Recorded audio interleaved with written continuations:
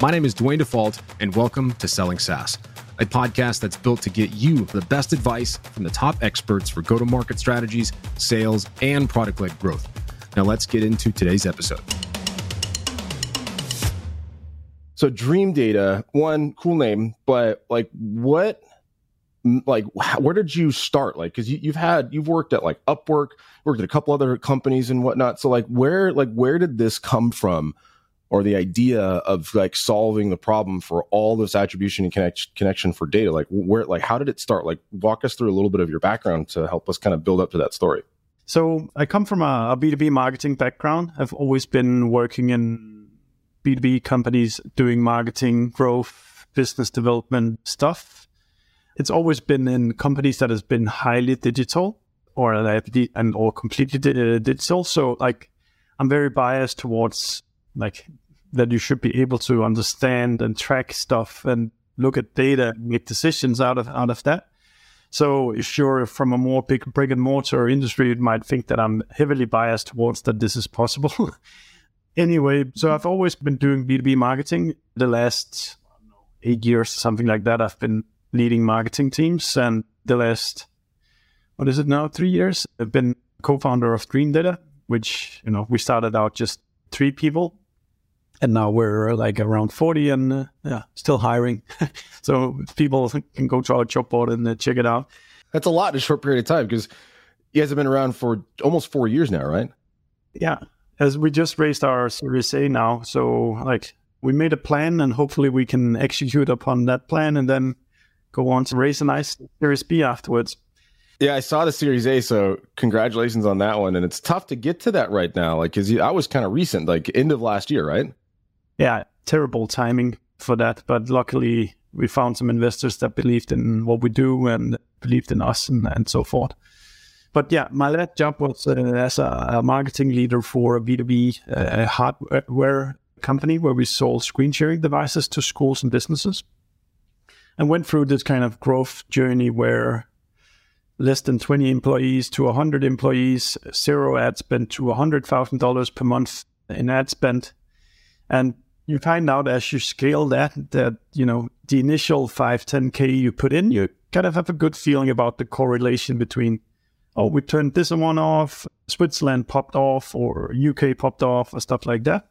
But the last 10, 20K you put in, you're like, I don't know if if this makes sense. You have that diminishing return. That's kind of crazy. I back then and now I really believe you should be doing marketing to drive revenue. The scorecard for B2B marketing is when the salespeople sell something. And I was left trying to understand whether the marketing worked with kind of stupid stuff where I would look at, okay, so we spend $100,000 in March. What revenue did we make in March? Even though I knew that the customer journey would be 6-12 months long or something like that, that was all I had to do because that was all the tools that were available. And I really, really wanted to make sure that the money I spent was not wasted. I wanted to use the money of the company as good as I can. So tried all sorts of different stuff that didn't really provide any good solutions. But then by coincidence, I got introduced to my now 2 co-founders by a local VC in Denmark, who said that these 2 guys were trying to go at this problem of connecting activities to pipeline and revenue. And I replied that guy that, I don't think that they can solve this challenge. I don't think anybody can. But yeah, luckily we gave them access to some data, and then they built a very rough prototype out of that data in my last company. And they could actually start to prove stuff that I had never been able to see, which blog posts contribute to revenue, which of the paid channels, which of the campaigns we've paid for were good, but also the painful part of where have we actually wasted money, we could start to see. So I knew that, I knew by heart that this is a super big problem in B2B companies. And, if somebody have a solution to this, these very long journeys and what happens early on and what becomes revenue and what doesn't become revenue, then there would be a big market to go and address. So yeah, nowadays we our ideal customers are B2B software companies where we help them understand any activity that leaves behind a digital trace, what revenue does that yield in the end, which helps you in simple terms to do more of what works and do less of where if you find out that this is not a go-to-market strategy that works for our company. So let's put the resources over to something where we can actually prove that it works. Yeah, no, that's great. Like and you mentioned kind of 6-12 month sales cycles. Now, are you finding that this type of data or this type of strategy fits better with more enterprise type sales processes, or can smaller SMB type companies use it? Like, where do you see the biggest success in terms of business segment? In general, I think B2B companies, SMB or enterprise, underestimate the length of the true customer journey. To put a little bit more meat into that, I think people normally, when they reply, how long is your customer journey, they actually reply, how long time did this account spend in the CRM system? Like, they converted to a demo call, downloaded an ebook, now they're in the CRM, now we measure until it's closed won. What we can see in the data from all our customers is that the length that people spend researching, lurking around anonymously on your website, is the same length as the identified time typically. So if your company says it's a 3-month journey, then you're probably more likely looking at a 6-month journey or even more than that. And that's just to when they become a customer, when they purchase, not including anything afterwards, right? Just when they first recognize pain and they're doing the research, and then when they're actually in the sales cycle. So, because I would agree. Most time when you're asking, like, what's your customer journey? What's your life cycle? They only tell you the buyer's journey or the sales cycle. It's like when they get into the funnel and when they become a customer, nothing before, which I find really interesting, because that the before stuff is where people kind of already make their decision. They're doing their research, and the reason why they're in the funnel in the first place is because they took an action. And so my concern always is, what are they seeing that's making them not take an action? And like, so how did you guys, you don't have to get in the technical stuff, but like, how did you solve for that? Like, where was there a piece, was there code? Was there just a missing link between different systems? Is it all one system? Like, so how did you guys kind of crack that code a little bit? Essentially, what we give our customers is a data warehouse. And in this data warehouse, we extract data from all the silos today that holds touches on accounts. So that's typically, you have a CRM system, you have a marketing automation system, you have customer success tool, chatbot, you have maybe an outreach tool, you run ads, you host webinars, you have your website and people visiting that. So we take the data from all the silos that it lives within and put into our data warehouse. And from here, our algorithms then model. So you get a timeline of every account that you deal with across any system in an account-based data model. So that means that if Steffen and Dwayne is part of the same account, then our touches goes into the same timeline. Whereas all the ad platforms, the Google Analytics, etc., they're actually just measuring the behaviors of individuals. So if I start the journey and you sign the contract, we're looking like two detached, and I look like a cost and you look like the revenue. So it's this kind of, what you pay us for is to take anything that touches your accounts and join into one timeline of the accounts. And then you can make decisions upon what content is good, what content is bad, which emails work, which ad campaigns work, etc. Well, especially now with everyone being so spread out, it was a lot easier to get account-based data when everyone was in the office, because then you can, on the same IP, like it was a little bit easier to do that. But I feel like as soon as everyone went remote, it was like a free-for-all. It was very hard to track anything, especially that early in the customer life cycle. It was like everyone was all excited when they would do something with an ebook. Like I remember right before COVID, everyone was talking about ungated content. Everyone was like, ungate your content. Yay. Like give away stuff for free, because it was easier to track because everyone was in the office. And then all of a sudden COVID happened, and like that advice just disappeared because everyone realized they're like, oh, we can't track anything. Like we need that email address to know if they're registering. And then also came the whole thing where I saw a lot more of use your company email address, no personal domains. You can't use a Gmail or a Hotmail. It has to be an @ company. And that came up quickly. It was like an a very rudimentary way to try to solve for measurement or any level of attribution. Like I remember that started happening, like those first 6 months going into COVID, it's like being able to use your Gmail to sign up for something was next to impossible. And so I think it was just people trying to solve for exactly what you guys solve for, but in a better way. And what's interesting is I worked with a company in e-commerce about a decade ago. And there was one guy there who had figured out how to do a little bit of what you guys are talking about, but not in like a SaaS level. I think it was just a way of creating some type of household user because they manage 12 different domains and all that stuff. And I haven't been able to see anyone do it for SaaS per se. And so you guys with Dreamdata have been the closest or at least the most accurate that I've seen. And so like, what have you seen since getting out in the market, getting the Series A and starting to get your name out there and really start promoting or marketing that you guys can do this? Like what type of change are you seeing in the conversations with marketing and sales or revenue teams? I think first of all, our biggest go-to-market challenge we have is people don't know what they don't know. And what I mean by that is that typically the CRM system's original source field is kind of what determines, oh, that was the first touch. But there's like a ton of flaws related to that first original source field. Like once you can override it, so the BDR can say, hey, this is my lead. And then the marketer says, oh, no, he was at our webinar, and they'll just continuously override stuff. We will objectively put every touch into just like a calendar-ish thing. So it's on this date, at this time, this person did this thing. And then you can have your opinion about what was important afterwards, but we will not override anything. We'll leave it as like, here are all the timestamps. You can have your discussion about what matters and what doesn't matter. Another problem is that the CRM fields, they only capture the session in which the conversion happens.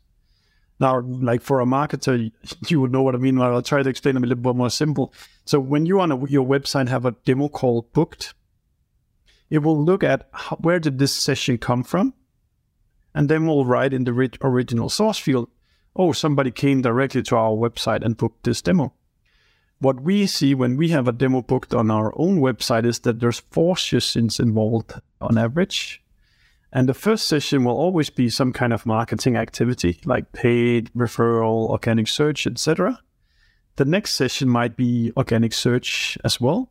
But then there'll be like 2 direct sessions. And that's because now your URL sticks in the browser. So when they type in, now I want to go book this demo, you just hit enter. And the CRM will say, oh, somebody came directly and booked the demo call. But what you actually need to understand is, how did this journey actually start? So you can go out and do more of these things that starts the journeys you want. And coming back to your question, this multi-touch understanding, I think people intuitively know it's like that, but they only have tools that can like look at the last thing that happens before the demo call is booked.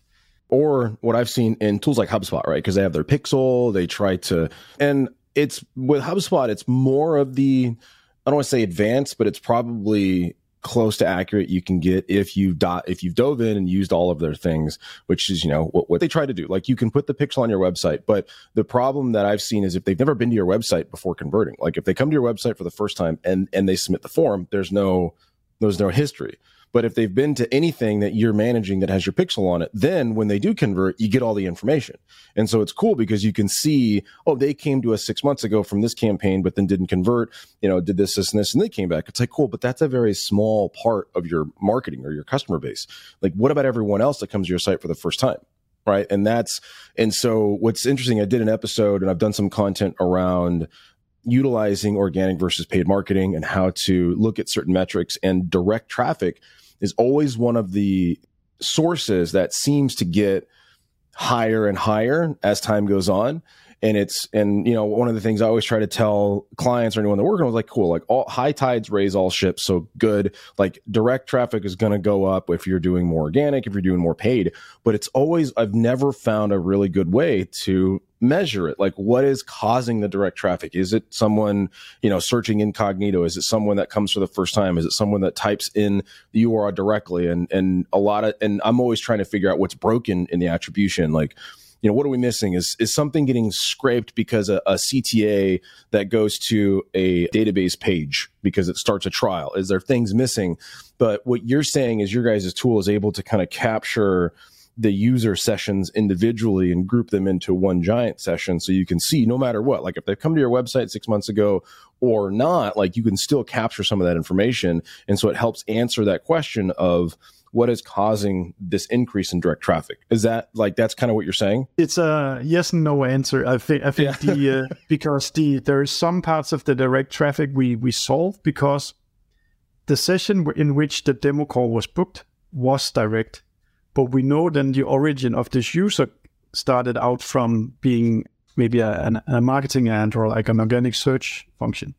And this is where you use an attribution model to point towards, was it the first touch we want to understand or is it the last touch we want to understand? The direct traffic can also be going up because your brand get bigger, more and more people know about you. Like, for example, you probably also post a lot on LinkedIn. We do at our company, and then we rarely have links that goes directly to our website. So people will be consuming content from us on LinkedIn and then afterwards going to search on Google for Dreamdata or type in dreamdata.io in the browser, and that would make the direct traffic go up.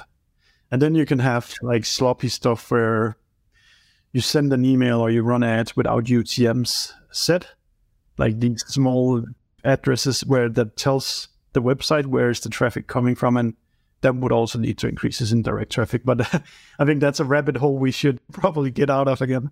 Well, I don't know, because there's a lot to be said, because you said sloppy, and what's unfortunate is you've got a lot of people entering into the marketing space who, I don't want to say probably shouldn't be in the marketing space, but they have all intents that their intents are positive. They mean well coming into it, but then they're starting to implement these strategies that are driving traffic, but it's unmeasurable because they're not putting in the UTM parameters. They're not assigning the correct. They're not creating the right ones. Like they're running Google campaigns and Facebook campaigns, but they're not the landing pages. They're not collecting the right information. It's just, you just see traffic going up in conversions like regular Google, right? If you just set it and forget it, they'll optimize whatever's converting. But if you don't have the UTM params set, none of that stuff comes through. Like, it doesn't matter what tool you use. And so it's a rabbit hole, but I think it's one that needs to be, it's a conversation we should have had, because not enough people are talking about like the specifics. There's a lot of stuff on LinkedIn where it's like all fluff. Like there's no substance. Everyone's talking about like, oh, this is how you optimize ChatGPT and AI. But it's like, well, cool, but how do you actually measure the effectiveness of it? Like, you got to understand the tactic of creating the proper UTM parameters to put on that URL, so you know that ChatGPT's campaign that you just ran is actually driving revenue, or like, what are you measuring? There's like a big gap right now of here's cool stuff that the algorithm seems to like, and then here's reality. Like, that's where I see a really big gap right now. It's like there's a lot of stuff that's talked about. I'm like, that's cool, but here's what actually works. And getting people to understand like how to measure that is very challenging. So I think it's timely. Data aside, I think that it's at least a question that people should constantly be asking, which is like, where does our revenue come from? Like in B2B, it doesn't just show up at your doorstep. It takes a ton of touches from marketing, from sales, from CS that drives deals forward. And like, if you're not having this conversation in your company about where does our revenue come from, you're probably not doing things as effectively as you could be. No. Like, one of the things that I don't like seeing is this whole dark social thing. The whole theory that it's untrackable. It's, it's this back-end brand. It's the reputation you can't measure. And it's like, well, I think that was created because people lost the ability to track things. They didn't do the work to understand how things are changing and then changing along with it while capturing that data. They're like, oh, well, it's just untrackable things, and it is what it is. And we're just going to call it this thing. It's like, that's not true, because you can measure the effectiveness of brand. You can measure the effectiveness of SEO, and it's by doing the things we're talking about right now. It's just optimizing for the right things, but you've got to have the right tooling in place to do that. And so like, where do you see people argue I don't want to say argue the need for data, because I feel like everyone knows they need data, but like, where do you see the biggest friction for people adopting the ability to track absolute source? Like, is there friction for that? And if so, like, where do you see that conversation coming from? This is going to be a little bit of a rant, but marketers in companies where the sales team is absolutely great, they will never be really accountable for their marketing activities. I hint some sarcasm with that statement. Yeah. Because the sales team, they get the deal signed and then nobody complains about marketing. If revenue is completely off, then you're going to see all the questions, like implementing all these things, tracking stuff, etc., data. Like, if things are great, people tend to be less worried about, or maybe they come in two buckets. There's those that like constantly wants to improve every inch that they can improve. And then there's those that becomes blind because sales had a great quarter or a great year or something like that. And then why change anything because things are working? Well, as we just got out of this whole grow at all cost mentality, we went through the last 2.5, 3 years of so much money coming into the market. No one's stopping and measuring things. No one's figuring out like, why is growth happening? Because I've got a theory on that. I feel like if we paused at all during the last couple of years and peeled back the onion or peeled back the curtain and been like, oh, there wasn't actually any real business going on. It was just a few companies doing business with each other and then sharing about that and then driving growth, but no transactions were actually taking place. And because now when that revenue need to exist, it's not there. It's like, what? Okay. And so I think a lot of the stuff that we're experiencing right now was kind of from our own making of we were just printing fake dollars, thinking all this business was happening, and we're not looking at the data because like, oh, why look at the data? There's no problem, right? Like just you were like, I feel like there was a lot of that going on, or it was just kind of like everyone's serving, robbing Peter to pay Paul type of thing. And so, yeah, 100% agree. If everybody had insane funding, like they had enough money to spend on ads, on tooling, etc., and no questions were asked, if they could just keep getting them leads, keep getting more clients, then nobody would ask about how effective are we really with our money? Are we just burning our money? Are we actually getting our dollars back when we spent the money? Thanks for listening to another episode of the Selling SaaS podcast. And if you got value from today, please leave a review on your favorite podcast platform.